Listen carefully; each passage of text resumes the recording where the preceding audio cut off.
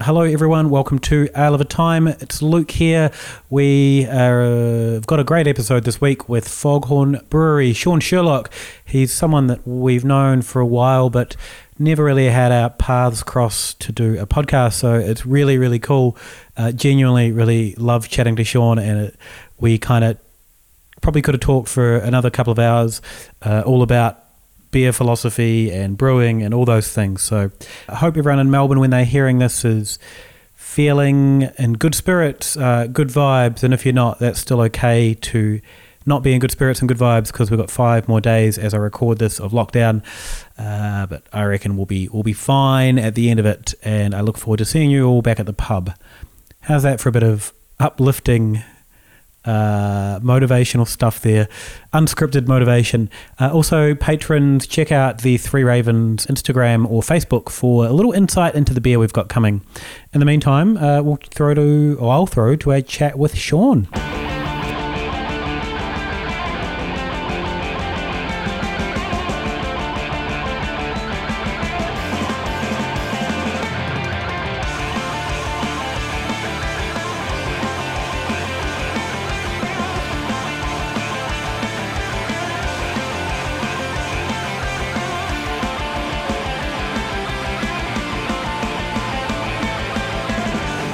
Sean, how are you going? Yeah, very well. Thanks, Luke. And Dave, down in sunny Melbourne. Hopefully all has been well on Super Bowl Monday for you guys down there. Dave won some money on it, I believe. Won some money on a big mistake on my part, but paid off for beauty. How do you win money by mistake, Dave? I was supposed to back both sides of the first touchdown scorer to get myself a little bit of money, but I was too late for the second side, but the first side got up. So good times. So you won a lot of money. Did well, yeah. Sean, it looks like you had an event happening at Foghorn.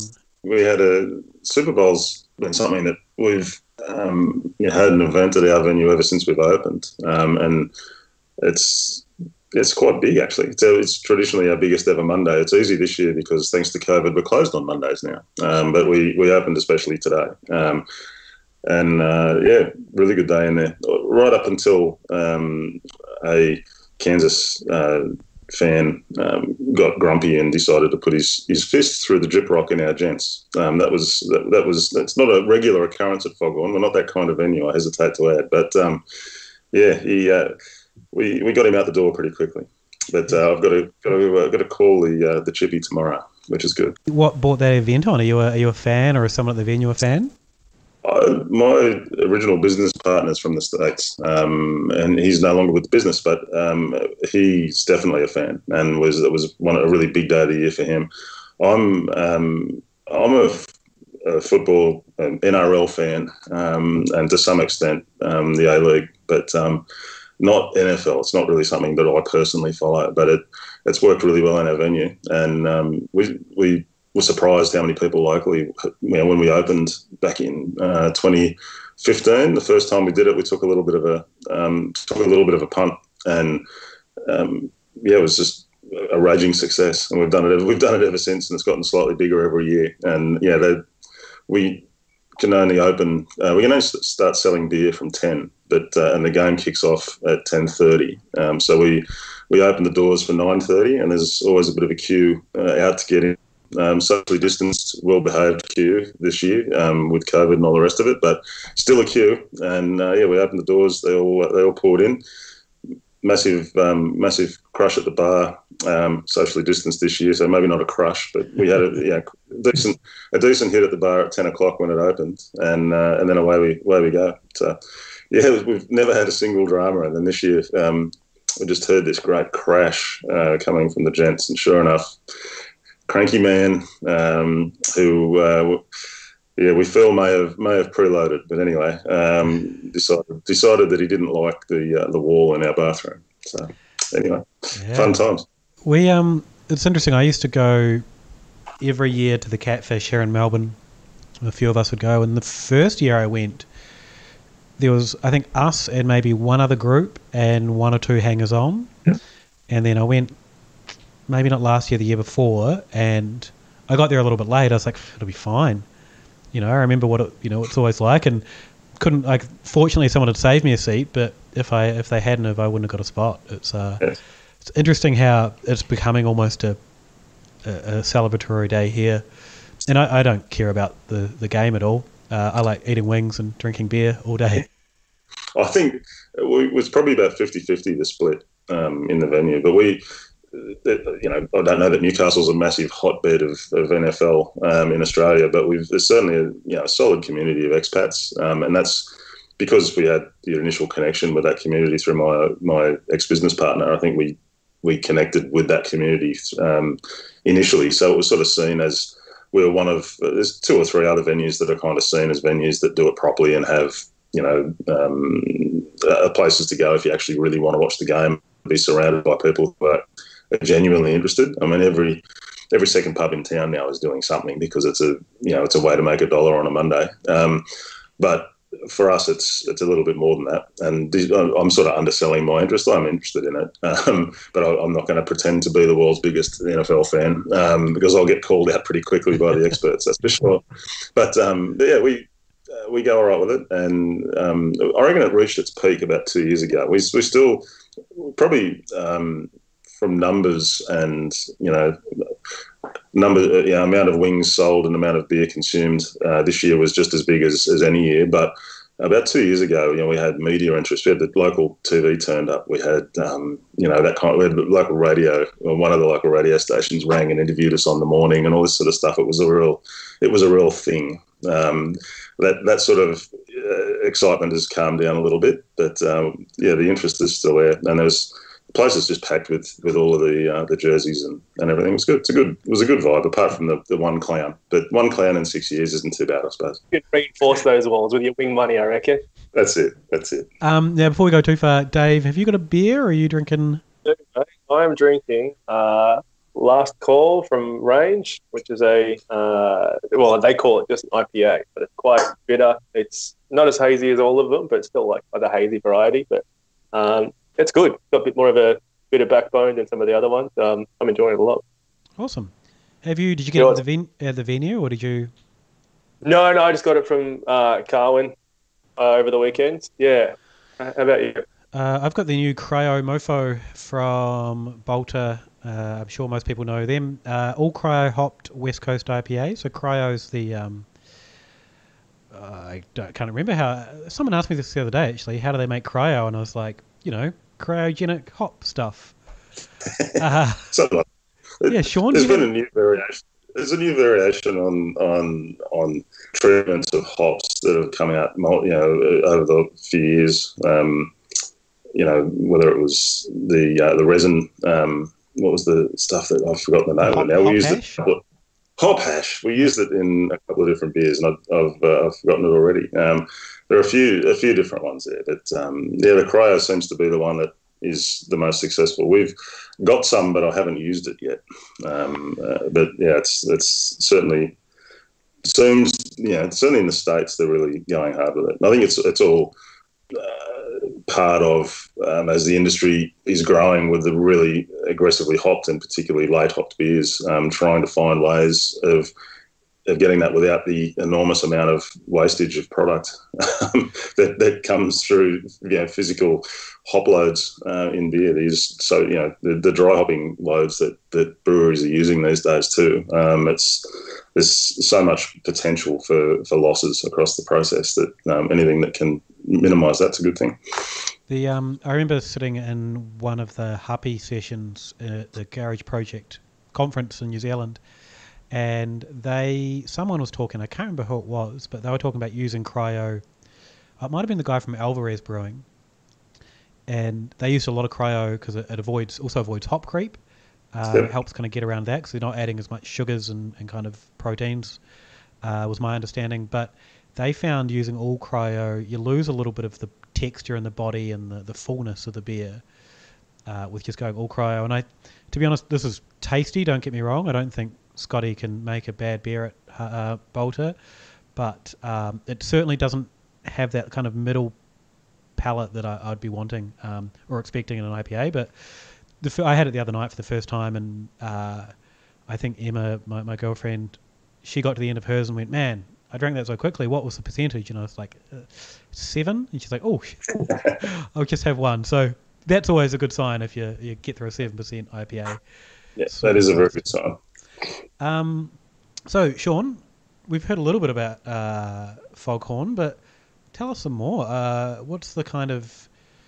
how does it fit into the world of Newcastle, and how did it all come about? Yeah, well, there's a couple more either having just opened or about to open locally, but we were the first sort of modern or of this wave of craft breweries, first sort of proper brew pub in town.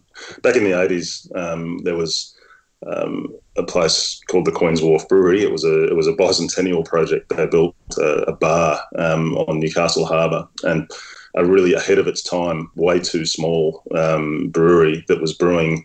It was kind of these days it would be similar to a sort of a brew on premises or a really, really nano kind of setup in terms of the actual brew kit itself.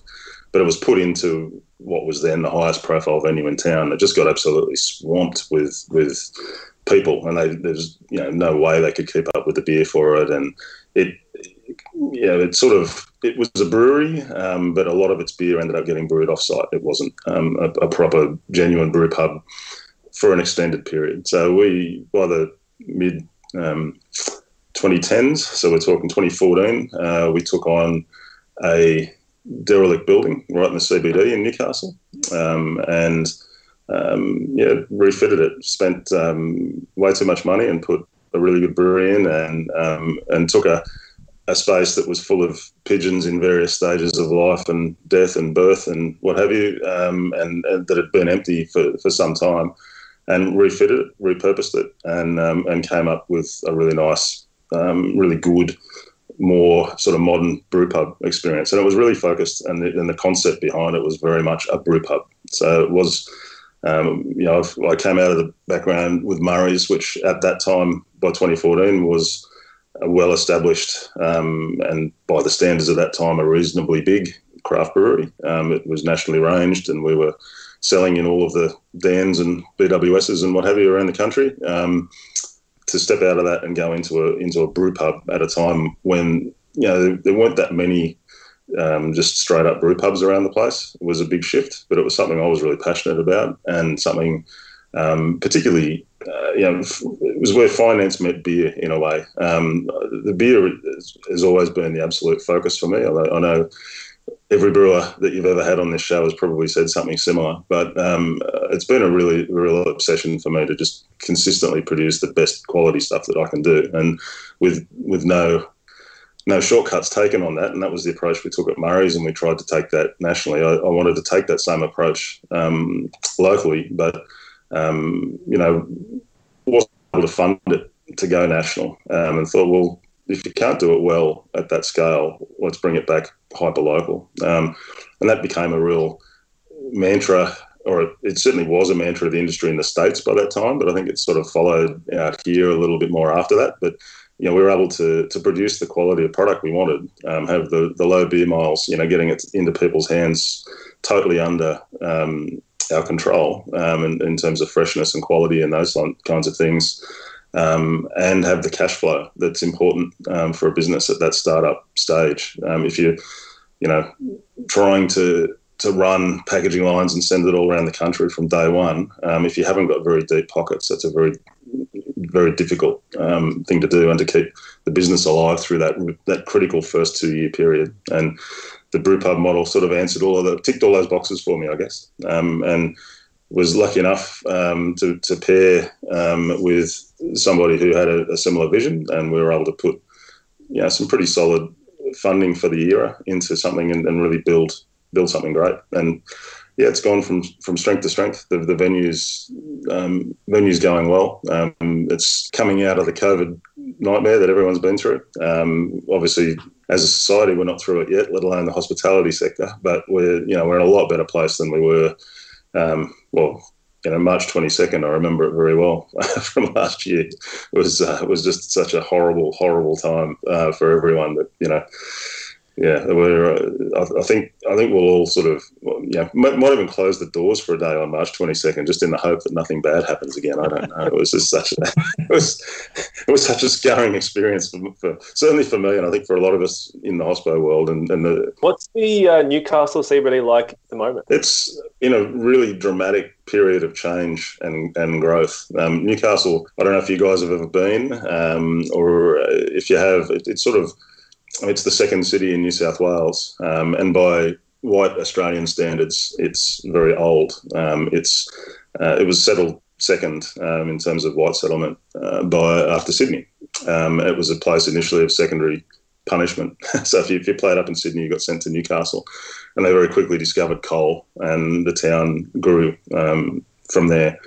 And as a result, it's a bit like, there's the small windy streets. It's not laid out and planned in a way like parts of Melbourne or Adelaide or other cities are. It's much more, the old part of Newcastle is much more like the old part of Sydney, just not quite as densely populated and as big. But being a working class place, it sort of sat there and didn't do much through the 70s, 80s, and 90s. We had the steel industry shut down, and the 80s recession really impacted here. And we had an earthquake in '89, and a lot of buildings literally fell down. About 15 people died by Australian standards for an earthquake. That was quite a big deal, and there was just no money to repair it. So a lot of vacant buildings and vacant lots, and the place really stagnated. And in the last sort of, you could say 10 years, but particularly the last 5 years, there's just been a huge surge of investment and growth. I won't bore the craft beer world with a lesson as why Newcastle's suddenly growing again, but it's in a tiny way, Foghorn was part of that change. But there was there's a lot else going on around us. And so, the CBD at the moment is a really interesting and vibrant place to be. It's a sort of a controversial place to be, because with it, you can imagine in a place that has not changed a lot I'm almost 50 years old, 48 years old. So in my lifetime, for the first 45 years of my life, it didn't change much. Suddenly it's just going nuts. So that brings a lot of, it's some controversial decisions and some growing pains and so on with it. But it's a really interesting place to be at the moment, and a lot of good stuff happening. So what's the beer situation? Because there's at least one other brew pub opening or opened up. There's some that are opening. There's a couple of nano breweries. There's a little nano brewery called Sticks, which is in the suburb of Carrington, just out of town. There's a newish brand called Rogue Scholar, but they've just opened a venue not far from us, just a block or two down the road in the CBD. Modus Operandi, of course, one of the bigger and more established brands. They're moving up the coast from Sydney, and they're investing really heavily in the beachside suburb of Merewether, and they're, I believe, not far away from opening. I'm hearing sort of mid-year, but you'd need to ask those guys for more detail. But that's an exciting project. And then the Hunter Valley, which is renowned for its wine. Newcastle's the sort of capital of the Hunter, if you want to look at it that way, the Hunter region.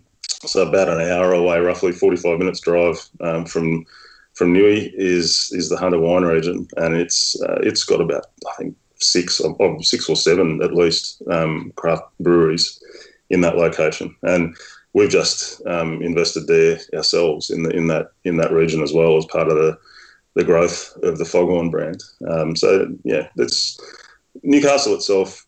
Again, going back to my earlier days with Murray's, in an earlier era of craft beer, it had really strong penetration of craft into more mainstream venues and into the beer scene. It was a stronger beer scene, or craft beer scene, than Sydney was for a long time. Sydney's, again, in the last 5 years, it's the whole inner west scene in Sydney's exploded, and now there's craft breweries everywhere in Marrickville, Newtown, that inner west scene, and it's fantastic. But for a long period there, Sydney was a really tough craft market, very pub dominated and very mainstream dominated. And Newcastle had a really similar pub scene, but for reasons I'm still, it's hard to explain really, but craft was always a little bit stronger. And we would per capita sell more beer in Newcastle with Murray's, even than we did in Sydney. It was a much smaller scene, but probably in terms of the penetration of craft into the mainstream was as strong as Melbourne. Wasn't as strong as Perth, Fremantle. That was always the absolute strength going back. Melbourne, may have overtaken that these days, and Brisbane's really going through a huge renaissance. But Newey punched above its weight for a long period of time there. And so, great place to open a brewery because you've got a really good market. Kind of a running theme so far this year of just conversations I'm having is there are so many things happening that we are not up with or even, don't even have a chance of staying up with. And that's really, really exciting. And, even you saying, there's 6 or 7 breweries out in the Hunter Valley, there would be a time when you'd probably know exactly every brewery within, 1,000 kilometres of you, maybe even more. And now it's, there are so many popping up and it's really cool and it's really exciting to kind of hear all those things happening. Yeah, and for a long period of time, we were, the only brew pub in Newcastle, and that was great. But there was always other people doing things around us, and there was always other things that were soon to open or going to open. And while we were, might have been the only brew pub there for a period, lots of great craft bars. I mean, obviously, the Grain Store is known, I think, nationally for good reason. It's one of the premier craft bars in the country and has been for a long period of time. You can't sustain venues like that. And while the Grain Store is the best known, there's a string of them locally, a string of similarly good craft venues in the local area without a pretty strong scene. And it's a scene that exists and has existed without that sort of really intense hospitality scene that you've got, say, in Melbourne. People view hospitality and careers in hospitality in Melbourne, from what I see, as a career, or it's almost like a vocation. People are in it for an extended period of time. Newey and to some extent Sydney and most places I've been around, there's a core of hardcore hospitality people, but a lot of the trade is people that are going to uni and they do it while they're doing something else. They're not necessarily, it's no surprise people like Siobhan Karen and those people come out of Melbourne, I guess is what I'm trying to say. So for a place like Newey to sustain the venues and sustain the craft beer and craft bar culture it has is a testament to the demand for the product as much as it is anything else. And that's, I'm running a fairly big, 250 seats, a decent sized craft venue in town. I'm not being negative about the quality of staff or anything. We've got some really great staff and there's some really good hospitality people, but there is Melbourne does seem to be the place where hospitality and that mentality, it's a real focus. Whereas, so for us to sustain the bars we have and through a long period of time, these bars didn't all just open 12 months ago, 18 months ago. So the Grain Store's been around for, I don't know, at least 10 years, I would have thought, something like that. And before that, the Albion Hotel that came out of it, and going back to where we started in a very circular way, this Queen's Wharf Brewery that I was talking about, we're going back to that, we're talking late 80s here. This is 80, 87, 88. That's, in craft terms, that's fairly early for Australia. I don't think there was probably 2 or 3 similar things in all of Australia at the time, I from my understanding. Yeah, and you got the guys at Picton, Shara's, and the Australian Hotel. But in Sydney, there's a few. The Queen's Wharf Brewery doesn't hold its place in that pantheon of craft excellence because the quality of the beer wasn't quite there, and the size of the brewery and all of those things. And it it, for a variety of reasons, didn't fully kick on, but it got taken on, or the brewing side of it ultimately by, you guys may remember, or at least have heard of the Blue Tongue brand, which ended up with SAB Miller and then in the CUB portfolio before they shut it all down. But it was an attempt in that sort of 1990s, early 2000s. I think it was, from memory, it was very late 90s, early 2000s. But they had a crack really at taking on that kind of Hahn premium lager end of the market in small brewing. So it was craft, and it was independently owned before it got bought out, but it was of that different era. It wasn't brewing IPAs and imperial stouts. It was kicking off with lagers and so on. But they brewed some good beer in their time. And what else it did for the market up here was it bred brewers, because they were they weren't a huge brewery, but they were bigger than they weren't a nano. they were more of a production oriented brewery. So when they shut down, there were lots of line brewers, production brewers, and so on that then filtered into the Newcastle and Sydney beer scenes. And you scratch the surface of those scenes, and there's lots of people that used to work in that Blue Tongue, SAB Miller, Coca-Cola brewing period. And they Queen's Wharf Brewery back in the day. So I guess that probably brings us to how you started brewing. What's your background story? Almost a stereotype of the industry. I'm the classic home brewer that made a career out of it. So, unlike I guess the more recent variations on that theme, my home brewing days started obviously well before the internet and so on. I started brewing back in the very late 1980s. I think my first beers were 88, 89 with my dad under the house brewing Cooper's kits, trying to get the closest thing we could to Guinness and then to Cooper's Best Extra Stouts. And we brewed some truly horrendous beers, as everyone does. And I travelled. I lived in Ireland for a while and travelled to Europe. Had the classic beer epiphany in Belgium. I mean, this is 95 for me. Other than Stella, and I think Leffe Blonde by that stage might have made it. But I knew next to nothing about Belgian beer, and I was one of the keenest homebrewers you'd find in Newcastle, which was a fairly keen homebrew town at that stage. That was just the access to information and so on just wasn't there the way that it is now, and the bottle shops weren't full of those beers and so on. But hit Belgium and just went crazy. And then same trip went across the Czech Republic, and my lifelong love of Czech Pilsner was formed. Buying 400ml bottles of fresh, Pilsner Urquell and Budweiser and so on for 20 cents, 24 cents, I think it was, the equivalent back in the day. So, I mean, obviously it's stuck in my memory. And, I certainly haven't made a career back in Australia brewing lagers, although I've brewed plenty. But that's been a real desert island beer for me. That was that's a style that I just keep chasing. I don't think I'll ever quite get there with a perfect one. But yeah, that classic, start home brewing, go overseas, discover what real beer is, come back and try to reproduce those beers. So I spent the rest of the 90s, teaching myself to all grain brew, and early 2000s all grain brewing. I did. To be fair, a lot of the 90s and early 2000s, it was all extracts, so doing full boil extracts and that kind of thing. You just didn't have the access to a lot of the information and experience, and finding people who knew what they were doing, and then that were then prepared to share the knowledge.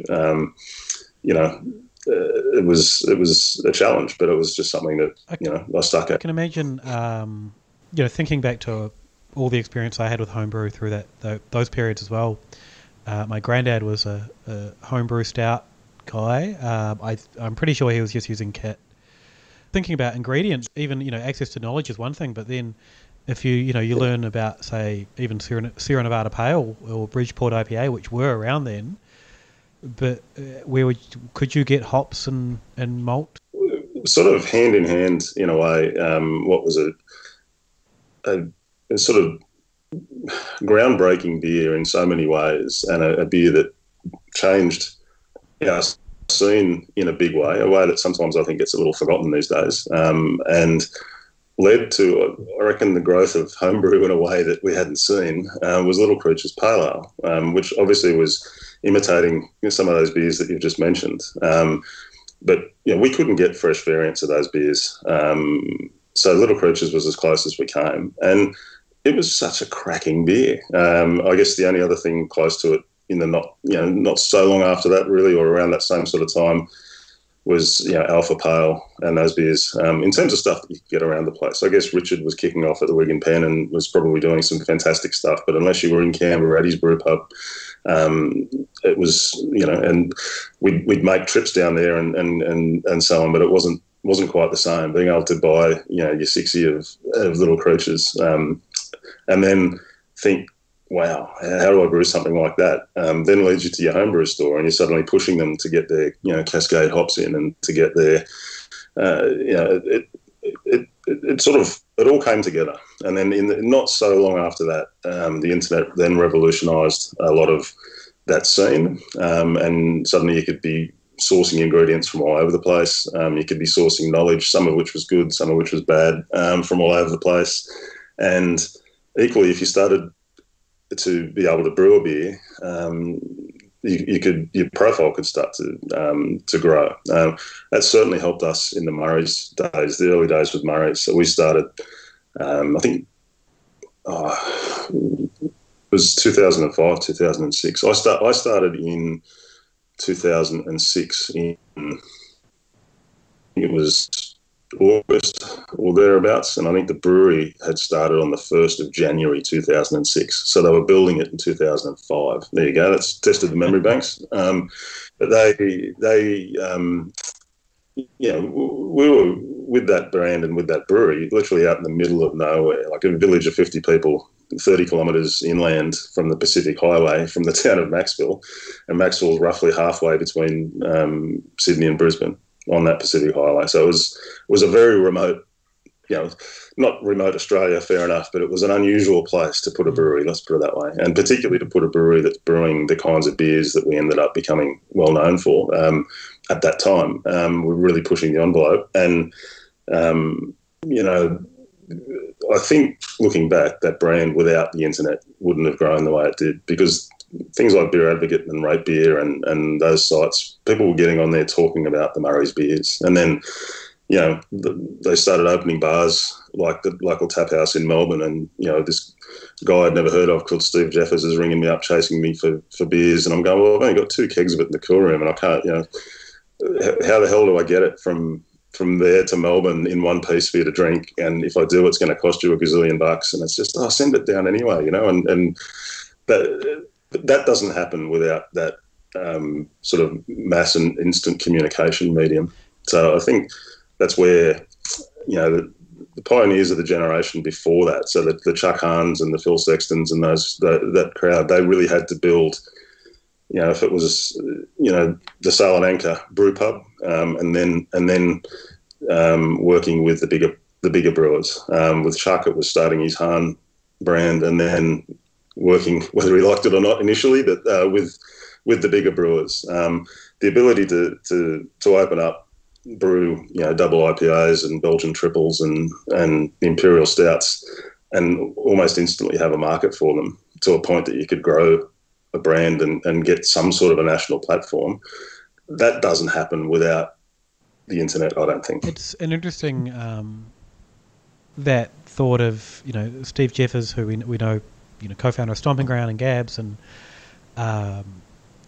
there was the kind of, what drove a lot of this industry was just pure passion for product. And Dave and I are probably in that same boat of going, these beers are interesting, let's go and even within our world of travelling across Melbourne to try a new release or whatever, it seems so far away, but that was kind of to get I think it was, I remember when the first sour beer was made here in Melbourne, it was a Temple Scarlet Sour, and it was just like, whoa. Yeah. I don't know if that's the very first sour beer, by the way, made in Melbourne, but Can of worms yeah. there. But that, I mean, I think it was maybe a very early one, and that was, that kind of stopped everyone in their tracks. Everyone's like, oh, we need to go, no matter where we are in Melbourne, and try this. And the payoffs, and in the case of Steve, he's spending a lot of money to get a keg down, and people are paying a lot of money for it. But I guess that the payoffs are worth it, because how else do you try anything like that? It's an interesting evolution of the industry that, and it helped. You're right. It helped drive things along, of people being able to connect or join those dots together and go, oh, you can get that beer here. We just need to work for it. It was a time that we've talked about, Luke, our heyday in being on top of 100% of everything that ever happened in the industry. When you compare that with now, when I don't know what's going on at any stage ever. But like at that time, like Murray's was sort of like the brand that was sort of capturing the attitude of what everyone in our circle was like looking for, like the kind of bold, brash, cutting edge kind of things. I remember Dave Thompson at Penny Blue put a keg of Imperious, which is an Imperial Blonde, on a hand pump, and I was like, "What? What is going on here?" Some of those funny moments. Or I remember, I can't think of who was managing Bureau at the time, but I was having a beer with him, and he was tapping away at his laptop, going, oh, I can't believe how expensive these Murray's kegs are to bring down. And I was like, dude, you're selling $5 pint on Wednesday. This is your problem, not anyone else's problem. We had to charge for the beer because it was, we can go back and talk about excise and everything, but I was also using stupidly expensive ingredients. And then we were brewing on a 12 hectoliter system, at least initially, in a stupidly rural area. And then people wanting it in Perth, or wanting it in Melbourne, or wanting it, it was, Murray certainly wasn't buying Ferraris on the back of selling beer into Melbourne, I can tell you. But it was, it was a great thing. I mean, Murray absolutely should be applauded for backing us in to get us to do what we did. Whether it was Graham or myself, and then myself and Watson. I know you spoke to Watson a week or so back. It was just such a great period at the time, because now the experimentation and so on is everything, and that's fantastic. We were in that earlier period where some of that experimentation, we were able to do quite a lot of firsts or near firsts. If it wasn't first, it's because we didn't know someone else was already doing it. Again, similar breweries at the time. I think it's a little bit of a similar story with Feral on the West Coast, but we had no connection of any kind between each other, because we're country East Coast and they were country-ish West Coast.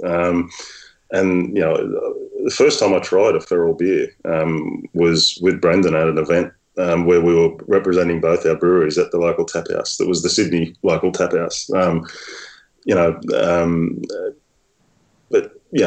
Similar, not the same in terms of the beers we were doing, but similar kinds of ethos in terms of, beer first and experimentation, but really experimenting from a really strong point of kind of knowing what the styles were to start with, and then bending the styles. Where it wasn't just throwing.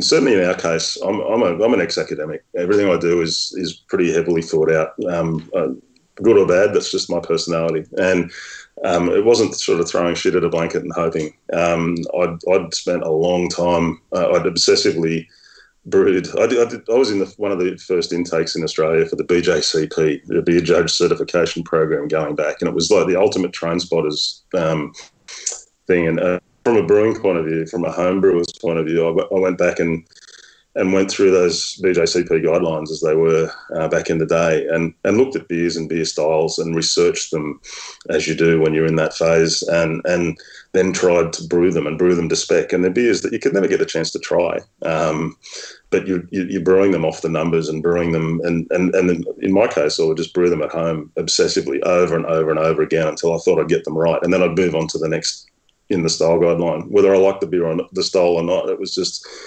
in hindsight, it was a great way for me to learn my trade, and all grain brewing and just brewing in my backyard, giving lots of beer away to friends and whatever. It was a good way to do it. And in our local community, we were lucky to have a couple of really good homebrew shops. One in particular, Mark's Homebrew, which is no longer with us anymore, but a guy called Mark Gallatley, who, he's somebody in the Australian beer industry that nobody will be writing books about, but he certainly was a pivotal figure for me in terms of sourcing ingredients for me to trial things that I then pretty directly took through to Murray's and did,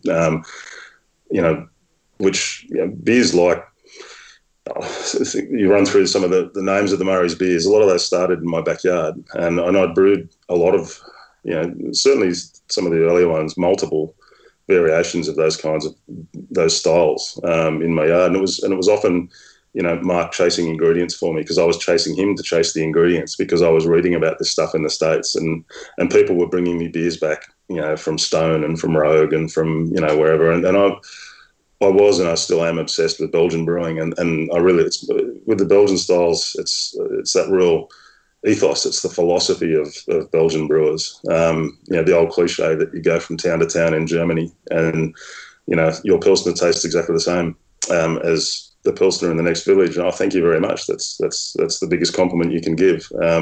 You go from Belgium, town to town in Belgium, and nothing tastes remotely similar. So thank you very much. That's that mentality is kind of what I've tried to bring to it, with an obsession initially for style, and then for twisting style and doing something completely different. We took it as a writing instruction with Murray's that we would never brew anything to style, but all of the beers started out with a blend of different styles and to come up with something unique, as opposed to just kind of having a crack. I'm not saying it's any better than anyone else's way, but that was definitely my way, and still is with Foghorn now. I don't want to talk about Murray's too much because we haven't really talked about Foghorn that much at the moment. But Dave, I noticed you're in the chat finding out some beers. So the Chosen Brew podcast, where people list 6 beers that influence them. Someone's mentioned in the chat that Murray's comes up quite a bit. What are the beers coming up from Murray's that people are talking about, Dave? First one was the Icon, Angry Man, and I said it's got to be Wild Thing, and it was confirmed that yes, Wild Thing was one of the ones that got talked about. So we did a run of Imperial Stouts. We went Imperial Stout crazy there for a while. Which was a lot of fun. And on an Angry Man, are they all sort of have their roots in your homebrew? The original, both of those original recipes. So the very first Icon that came out was brewed by the original head brewer, Graham Mahi, who's from New Zealand, and his roots were in the Kiwi scene. But by the time we were, I think the very first bottle runs, Graham was still with us and was very much leading the recipe side of things. He left not too long after that and went back to New Zealand, and I took over. I think that would have been 2008. So I started there 2006. He was gone by about 2008. And by that, it was really,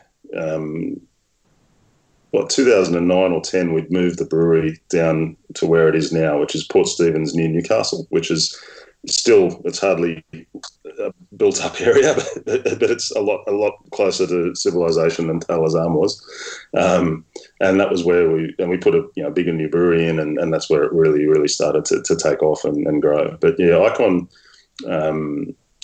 by the time we were selling sort of volume of it, I'd changed it up quite a lot. It started off very crystal malt heavy and very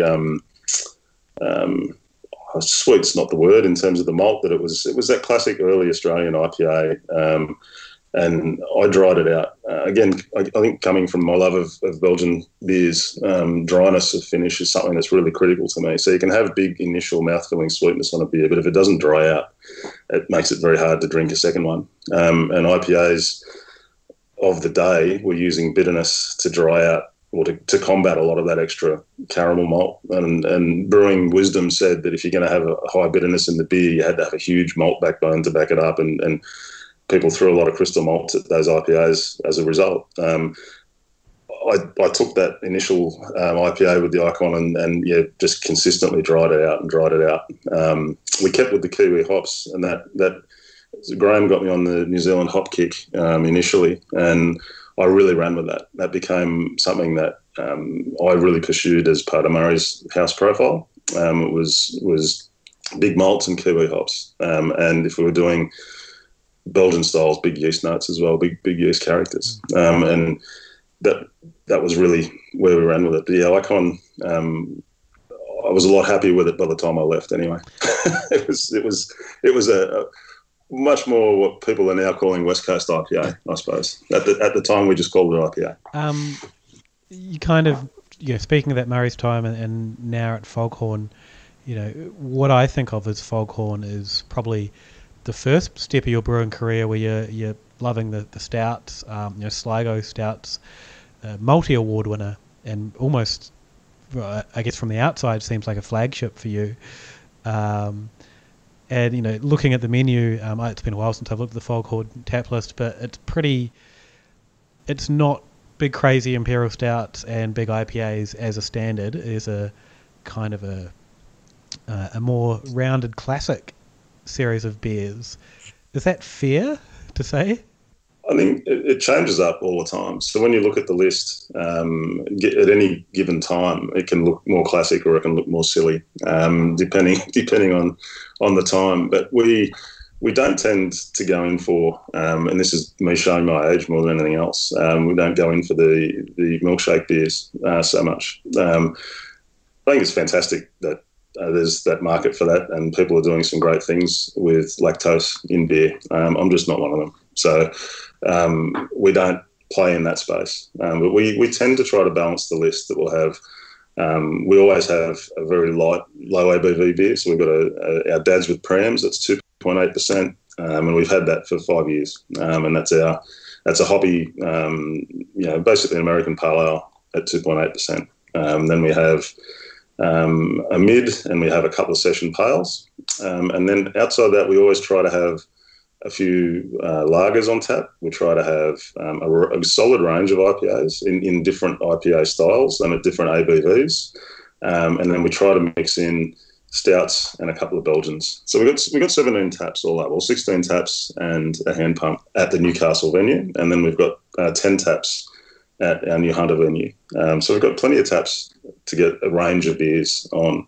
But they all have to move. There's no point having beers that sit there for 12 months in your cool room and not moving. And they all have to be good. And you've got to come in. If you come into the venue and you come across a couple of nights and you work your way through all 17 taps, I don't want you walking away thinking, 6 of them were great and the rest sucked. I hate that experience when I go into a brew pub and, I might not like a style of beer. They might have the triple fruited milkshake, lactose, raspberry guava, imperial pastry smash, and I will hate that beer. But if it's really well brewed, I'll say that's a really good beer. I want people to be able to do that across my tap list as well. Mightn't like the style, but the quality's got to be there. And that's important. So would you, how would you describe the difference then between a Foghorn approach and a Murray's approach? In terms of the philosophy behind the beers, there's no difference. It's still big malts, big hops, big yeast, but in balance. Balance is the critical thing. I think to some extent the industry's moved. The beers are a very similar mindset behind the beers, very similar balance in the beers. Probably, if anything, they've gotten slightly drier over time. But in terms of the thought process behind it and the bending of styles and the mashing of styles, very much the same. I think to some extent,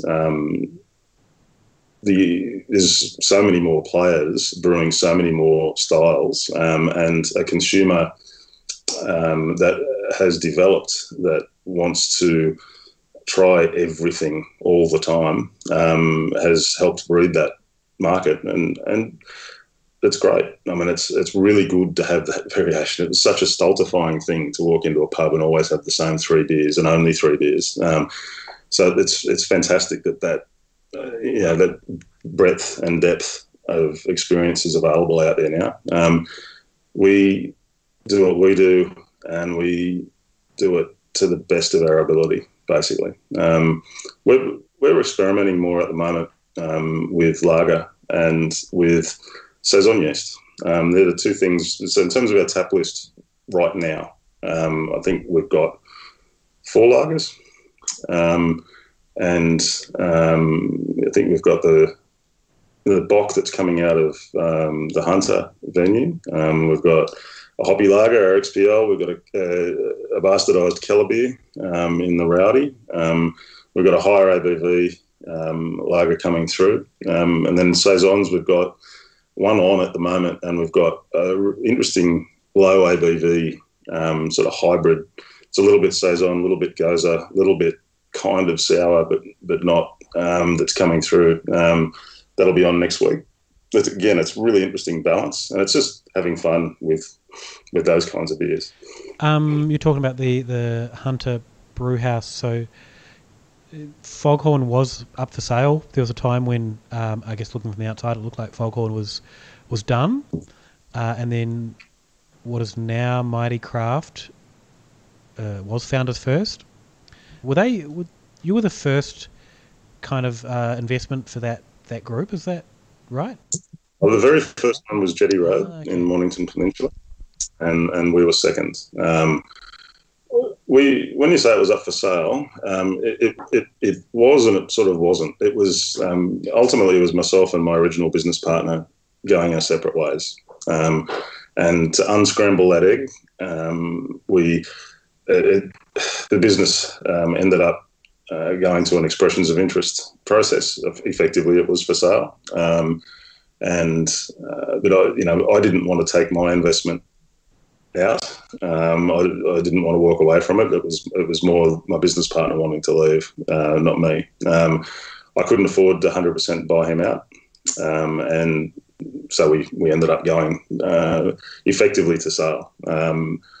There was a lot of interest, which was quite gratifying at the time, but it was a really stressful period. I won't lie. And I've got a family, but 2 daughters and my partner, and our house is on the line.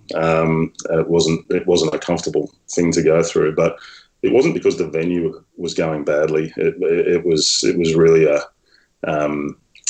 my business partner wanted to do something else, and he and I had pretty much run our race. So what's now Mighty Craft, or was then Founders First, were one of the people that were most interested, and in the end, it was a positive thing that the people who were most interested were only really interested if they were partnering with me. It wasn't the case of someone just buying a hospitality venue and then wanting to turn it into a nightclub or something. And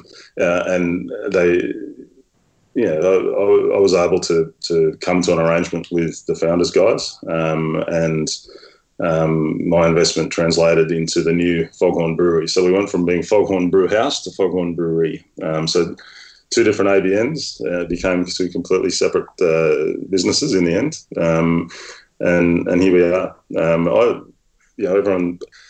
Every second person in the industry is sending me an email or giving me a phone call. It's slowed up a little bit now, but certainly across the last 12 months, what are the Founders guys like? How are they to work with? Et cetera, et cetera.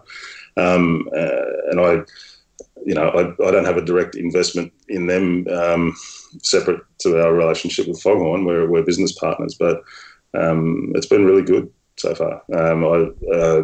They leave me alone to do what I do well, and I run the business here in Newcastle. But they're there to support. I mean, we were a brew pub, as I said at the start of this, a very deliberate brew pub only. We weren't packaging at all. They've convinced me to do some packaging now. I was pretty resistant to it, but part of the reason I was resistant is I couldn't afford to do it well, and I couldn't off my own bat, and I couldn't afford the sales force that needs to go with it. Again, coming out of the Murray's experience, I learnt quite a few lessons, and one of those is if you can't get the beer in pack in a decent shape, it's just not worth doing. Poorly packaged beer is no good for the industry at any level. So A, I wanted to be able to package it well, and B, if you don't have a sales team, you can't sell the beer, so you can't afford to package it. So stick to your knitting and keep your brew pub. One of the key things that Mighty Craft / Founders has brought to me is their sales team. So I pay into, or Foghorn pays into, the Mighty Craft solution. I think it's now called a sales collective, if you want to call it that. And look, it's it's in its early days in its current incarnation. But apart from me having a sales presence locally in the Newcastle and Hunter area, and that's really where we're focusing so far, I've got, as we grow, and part of moving into the Hunter is a vision to build a new bigger brewery so that we can get beer to Melbourne and we can get beer to points beyond Newcastle, and have our own packaging line and all of those sorts of things. That I've got sales support now in all of those markets, and taking to the next level, we've got refrigerated freight and storage into all of those markets, which from a brewing point of view and a brewing purist point of view, that's essential. There's no point having all the full flavoured, hop-driven, yeast-driven, unfiltered, unpasteurised products to then sit on the back of a truck in the heat to send all around the country. We've got now access through Mighty Craft to refrigerated freight and storage into Sydney, Melbourne, Brisbane, and that will expand across the country as I understand it. So, I'm not trying to sound like an ad here, but it's been a really, it's been a really good relationship so far. The beer is what it is, the venue is what it is, but I've got access to growth that I wouldn't have had on my own. I want to come back to Sligo because that seems to, as I said, it's won a couple of awards, and you talked about starting your career with Stout in a roundabout way. How do you see it? What do you think about that beer? Where does it fit in the Australian beer landscape? Because Stout doesn't have a place in the Australian beer landscape. Is it growing? What do you think about that? I don't think you could say that the stout market itself is growing, but stout's always had a really important place in the Australian beer market. I mean, one of the great things about even the darkest of dark days of the mainstream domination of beer in the pre-craft world, if you want to use that kind of terminology, you could walk into a local bowling club and you'd have some hope of getting a Cooper's Best Extra Stout. You'd have some hope of getting a Sheaf Stout. You'd have some hope of getting a Southwark Stout. You'd have in the stout market, just as a accident of history, due to our Commonwealth roots more than anything else, there were stouts. It was still a hangover. It was always the oldest bloke in the club that was sitting in the corner clutching his bottle of Sheaf Stout or whatever it was. It was the unsexiest beer you could possibly imagine.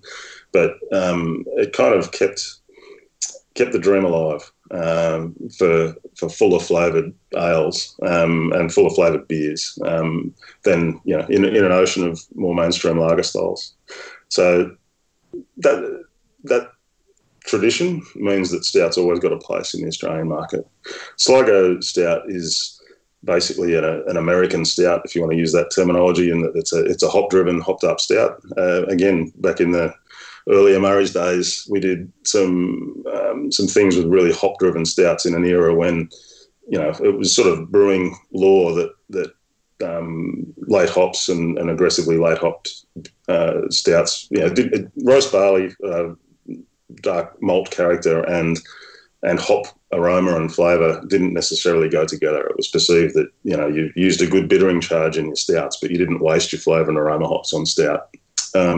Whereas the American craft beer, as soon as they did with pretty much everything, they just swept through and threw hops at everything. It was, you could really oversimplify the American craft scene's contribution to the world of craft beer by just saying it's just pushing hop. There's a lot more to it than that, but they brought their more assertive, more aromatic, more aggressive hop flavors and aromas to a wider variety of beers. And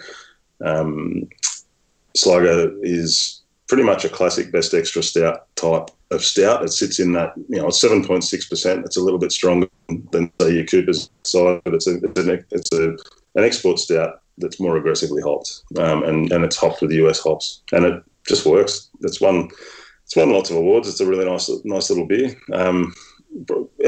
In terms of the awards we've won with Foghorn, we've won a range of different awards over the time, but our Young Americans IPA won gold at the OIBA a few years ago, in a pretty hot IPA field, and I was pretty pleased with that.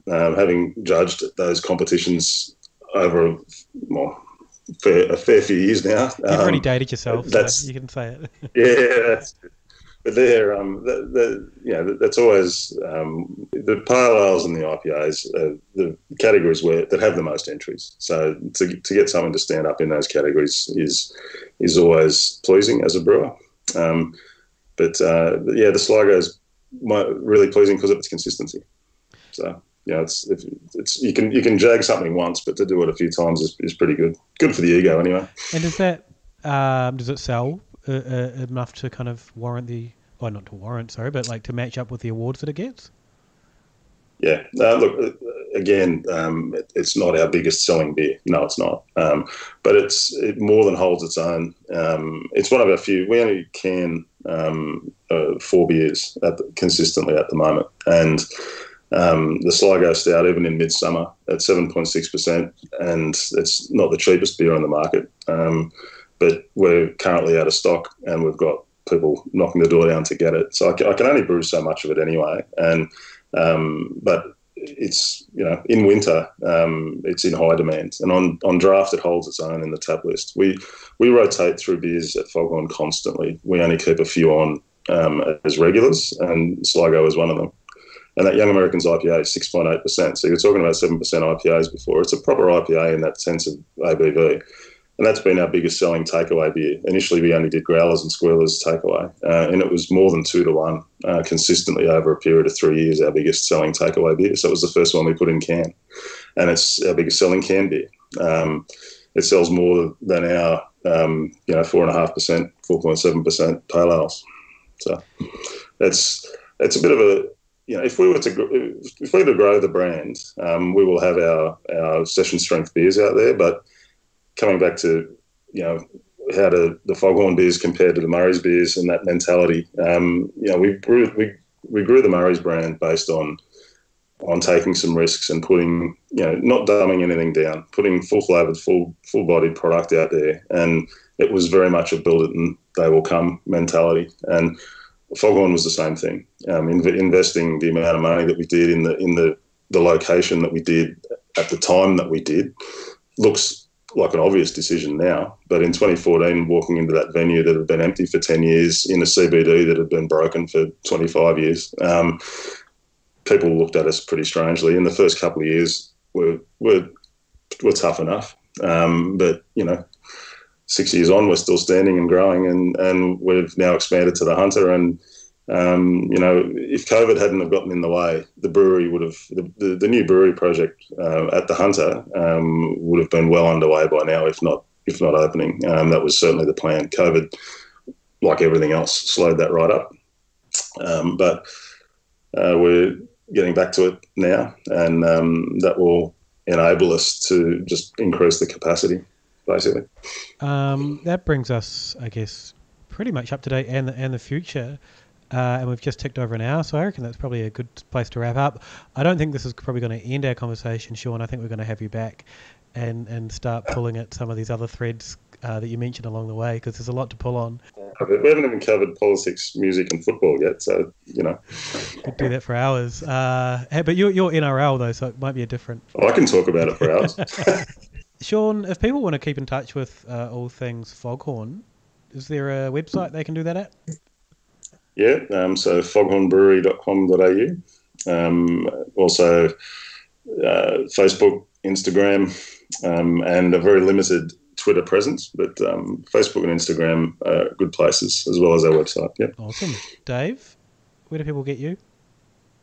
At MelDave on Twitter. Send me an email, dave@alavatime.com. How about you, Luke? At alavatime, alavatime.com.